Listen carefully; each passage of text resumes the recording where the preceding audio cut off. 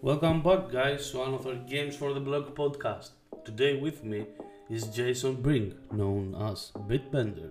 He's the CMO of Gala Games, and we are going to talk about Gala, Downstar, Mirandus, and the astonishing sale of $800,000 of Citadel of the Sun. Stay tuned, interview begins now.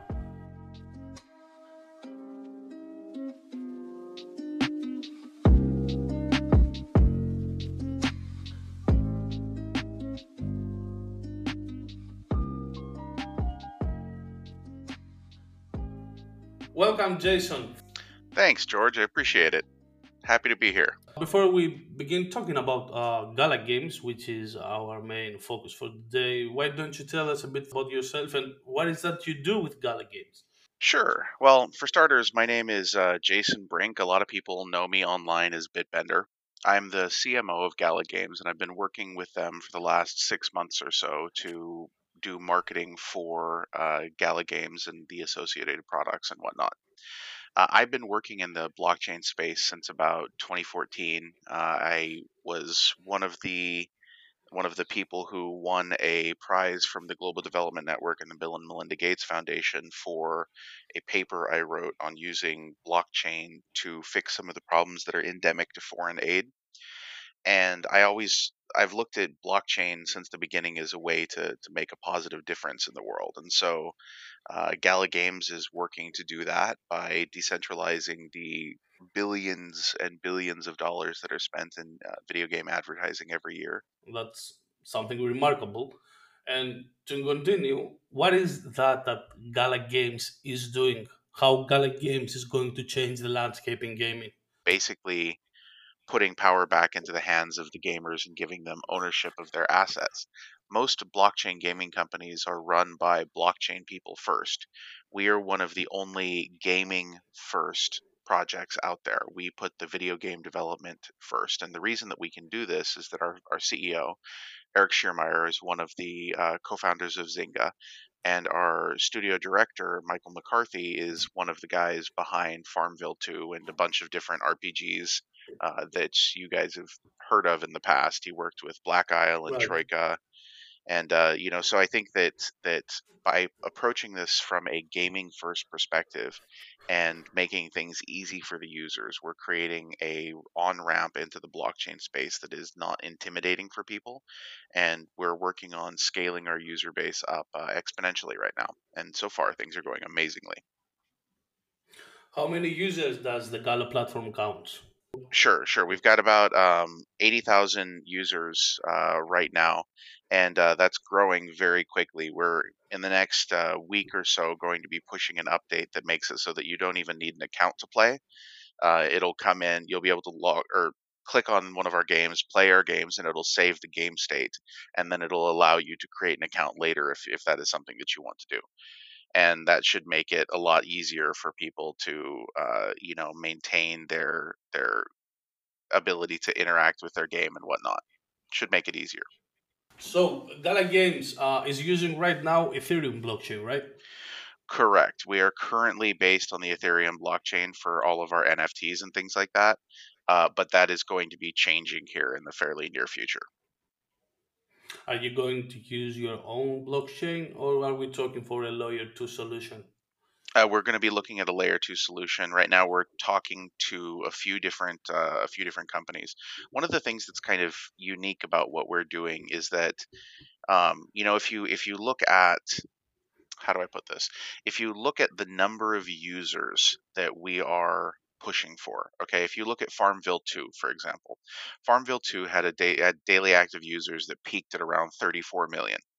There is no single blockchain solution that could handle 34 million daily active users transactions. It doesn't exist right now. So, but that said, we want to scale to that point. Okay. So we are talking to a large number of layer two providers. And what will likely be happening in the long term is that you will see an interaction of a large number of different solutions that all work to support the Gala network. So a game may have multiple different types of solutions built in, handling different parts of the game mechanisms. What kind of solutions are we talking about here? Like, can you We're give us an talking example? we're talking to a few different people. We're talking to Matic, we're talking to Near, we're talking to Flow, we're really honestly talking to everybody, and we're happy to talk Okay. to anybody that would like to work with us. We're very partnership friendly. Okay, perfect. Now, let's talk about Townstar, Jason, with the Yes, expertise of your team and being developers of Farmville. I yes, understand that you are in place to deliver a high quality farming game. yes, But from yes. what It's I've actually a seen, farming simulation. Yeah. right. But I've played Townstar, right? I've been playing Townstar for quite a long time, Mhm. and I've seen that you guys are doing weekly tournaments rather than building a farm forever. So That why is did you the choose this strategy? why did we do that way? So basically, one of the things that we found, and this was one of Michael McCarthy's learnings that he took away from his work on Farmville 2, is that when people play the game and it is an always persistent game, they would get to a point where they would kind of get bored with the gameplay itself because they would have created their little town. It was perfect, and all they have to do is go there and collect their wheat and, click on their cows, and that was really it, right? Right. So what the innovation here is this concept of the weekly tournament, which has a couple different things that it does. Now, for starters, the weekly tournament is not something that's going to be the only way that you can go forward and build. Right now, you can also get onto a free play server and you can play for, I think, 25 days before it resets. But by having the reset, what it does is it kind of changes the way that you think about the game itself, from being something that, oh, this is permanent, I have to build it right the first time, to, okay, this is something that is impermanent. It's going to go away, so I can be creative. I can try new things. I can take a risk in the way that I'm laying out my farm because I know that at the end of the day, it's going to go away, and that's fine. Um, and so we find that some people really hate the weekly tournament concept, but we find that there are a lot of people who really enjoy it because it doesn't lock them into this perpetual state of having to build just one thing. In general terms, where do you see Townstar in the next few years? I mean, I was playing Townstar when it was first released. I remember the world map was literally empty, and right Yeah. now you can't find a spot near a town. I mean, the free server has about 10,000 signups, if I'm not mistaken. Yep. There are 10,000 players playing in the free server. That's great. That's amazing for a blockchain based game, right? The where Townstar is going to be growing a lot as we go forward. So there's a few different things, and these were recently covered in a great Townstar AMA that had Michael McCarthy, Eric Schiermeyer, and myself on it. We handled a lot of different questions from the community. So then that may be something that you would want to link your listeners to if they're interested. But Of course. Townstar is going to be evolving in a couple different ways. One of the things that we found is that people have a lot of different ways that they would like to run a server. Okay, they want to have a server where people can't use NFTs. They want to have a server where people can't trade with one another. So it's like you by yourself. What can you do? No NFTs only. And so that's something that we've been asked for. So that's something that we're working on developing. Where basically you have the ability to set up your own server to play however you would like, and that will basically make it so that you have control over what you want to do, and you'll be able to do other interesting things like set your own prizes, charge an admissions fee for entry, all sorts of interesting things like that. So some of the work is going on in that. The next area that this is growing in is in the size of the game board itself. Right now the Townstar game board is 16 by 16, okay, squares, and Okay. so that is in the process of being scaled right now to 64 by 64. And this will be a more persistent game. So you'll be able to build this gigantic city that allows you to do whatever you would like on it. And that's yeah, that's basically where we're going with this right now.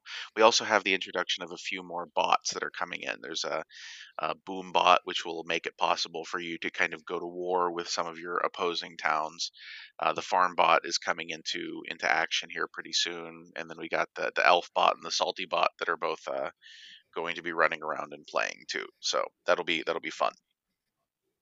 Great, thank you for that. And now to the Rising Star Mirandas. It came to my Yes, attention that recently you teamed up with Polyet Games yes. and you sold the Citadel of Sun, if I'm not mistaken. How is this Citadel of the called? Sun. Yep, Citadel of the Sun. Citadel of the Sun for $800,000. Yep, That's the most. that is That's the correct. most expensive NFT ever sold, I think. That is the most These expensive NFT ever sold. these guys bought a government basically with its They own did. bank. They did. They bought a It's government, insane. and It's they insane. will be providing financial layer solutions in the world of Mirandus.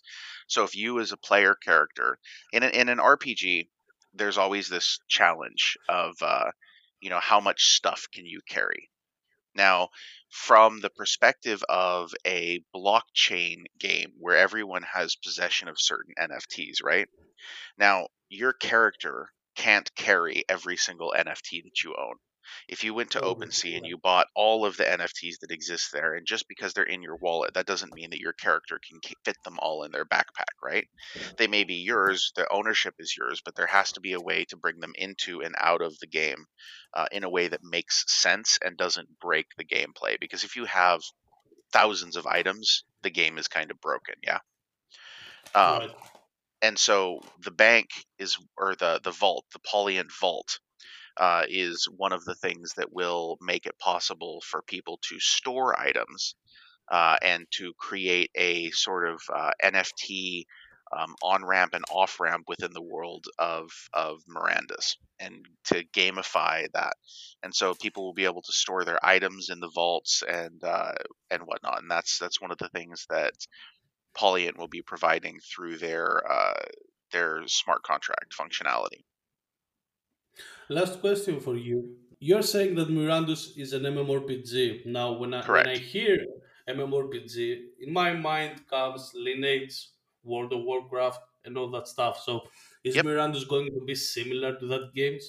Are we talking about an open map with crafting and hunting and skills and all that Oh complex yes, stuff? of course. All of that stuff is going to be there. I think that Mirandus at the end of the day is going to fundamentally redefine both gaming and blockchain.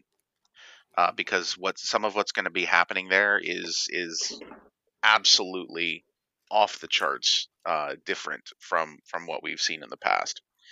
So I'm super excited about that. Um, for me, Mirandus is back up a little bit. So when you look at MMORPGs, you see that they have changed a bit over time. At the very beginning, you had MMORPGs like EverQuest and Ultima Online and things like that, where there was a sense of fear about going out into the world. Like you didn't want to adventure too far out into the world without having all of your gear set up, because if you died, there was actual consequences there. But lately, things have gotten easier and easier and easier. And with World of Warcraft, sometimes if you die, it's like meh, whatever, not a big deal. Just respawn, go grab my stuff, and we're good to go, right? We want to bring a little bit of the old school like hardness difficulty back to gaming, and that's one of the things that we're doing with this. So I'm super excited about it. It's going to be a very deep MMORPG experience with some really really cool stuff from Michael McCarthy. All right, all right. So I lied to you. This wasn't my last question. When will Not a problem. Mirandus come out? We should, if everything goes the way that we want it to go, we should see an alpha for Miranda's this year. We will be drawing the initial players for the alpha and beta from our Gala Gold community in our Discord at galagames.chat. And that's those are going to be some of the first people who get to try. And obviously the deed holders, the people who purchase the deed NFTs, will be Right. also be some of the first ones who are able to join in the game. So Nice to it's hear possible that. that we may make the deeds kind of a key to access the early version of the game. So we'll see about that. Jason, thank you for being with us. I wish only the best for you and for Gala. I'm sure you will guys create something amazing. And my guess is that we are going to see more games in Gala, right? You should see quite a few more games being announced and shipped this year. Perfect. So it's not going Perfect. to just be Mirandus and Townstar. You've got a lot more stuff coming as well. Can't wait to see it. Yeah, it's going to be good. Thank you very much, George. I appreciate it, and thank you to your listeners. Appreciate them too.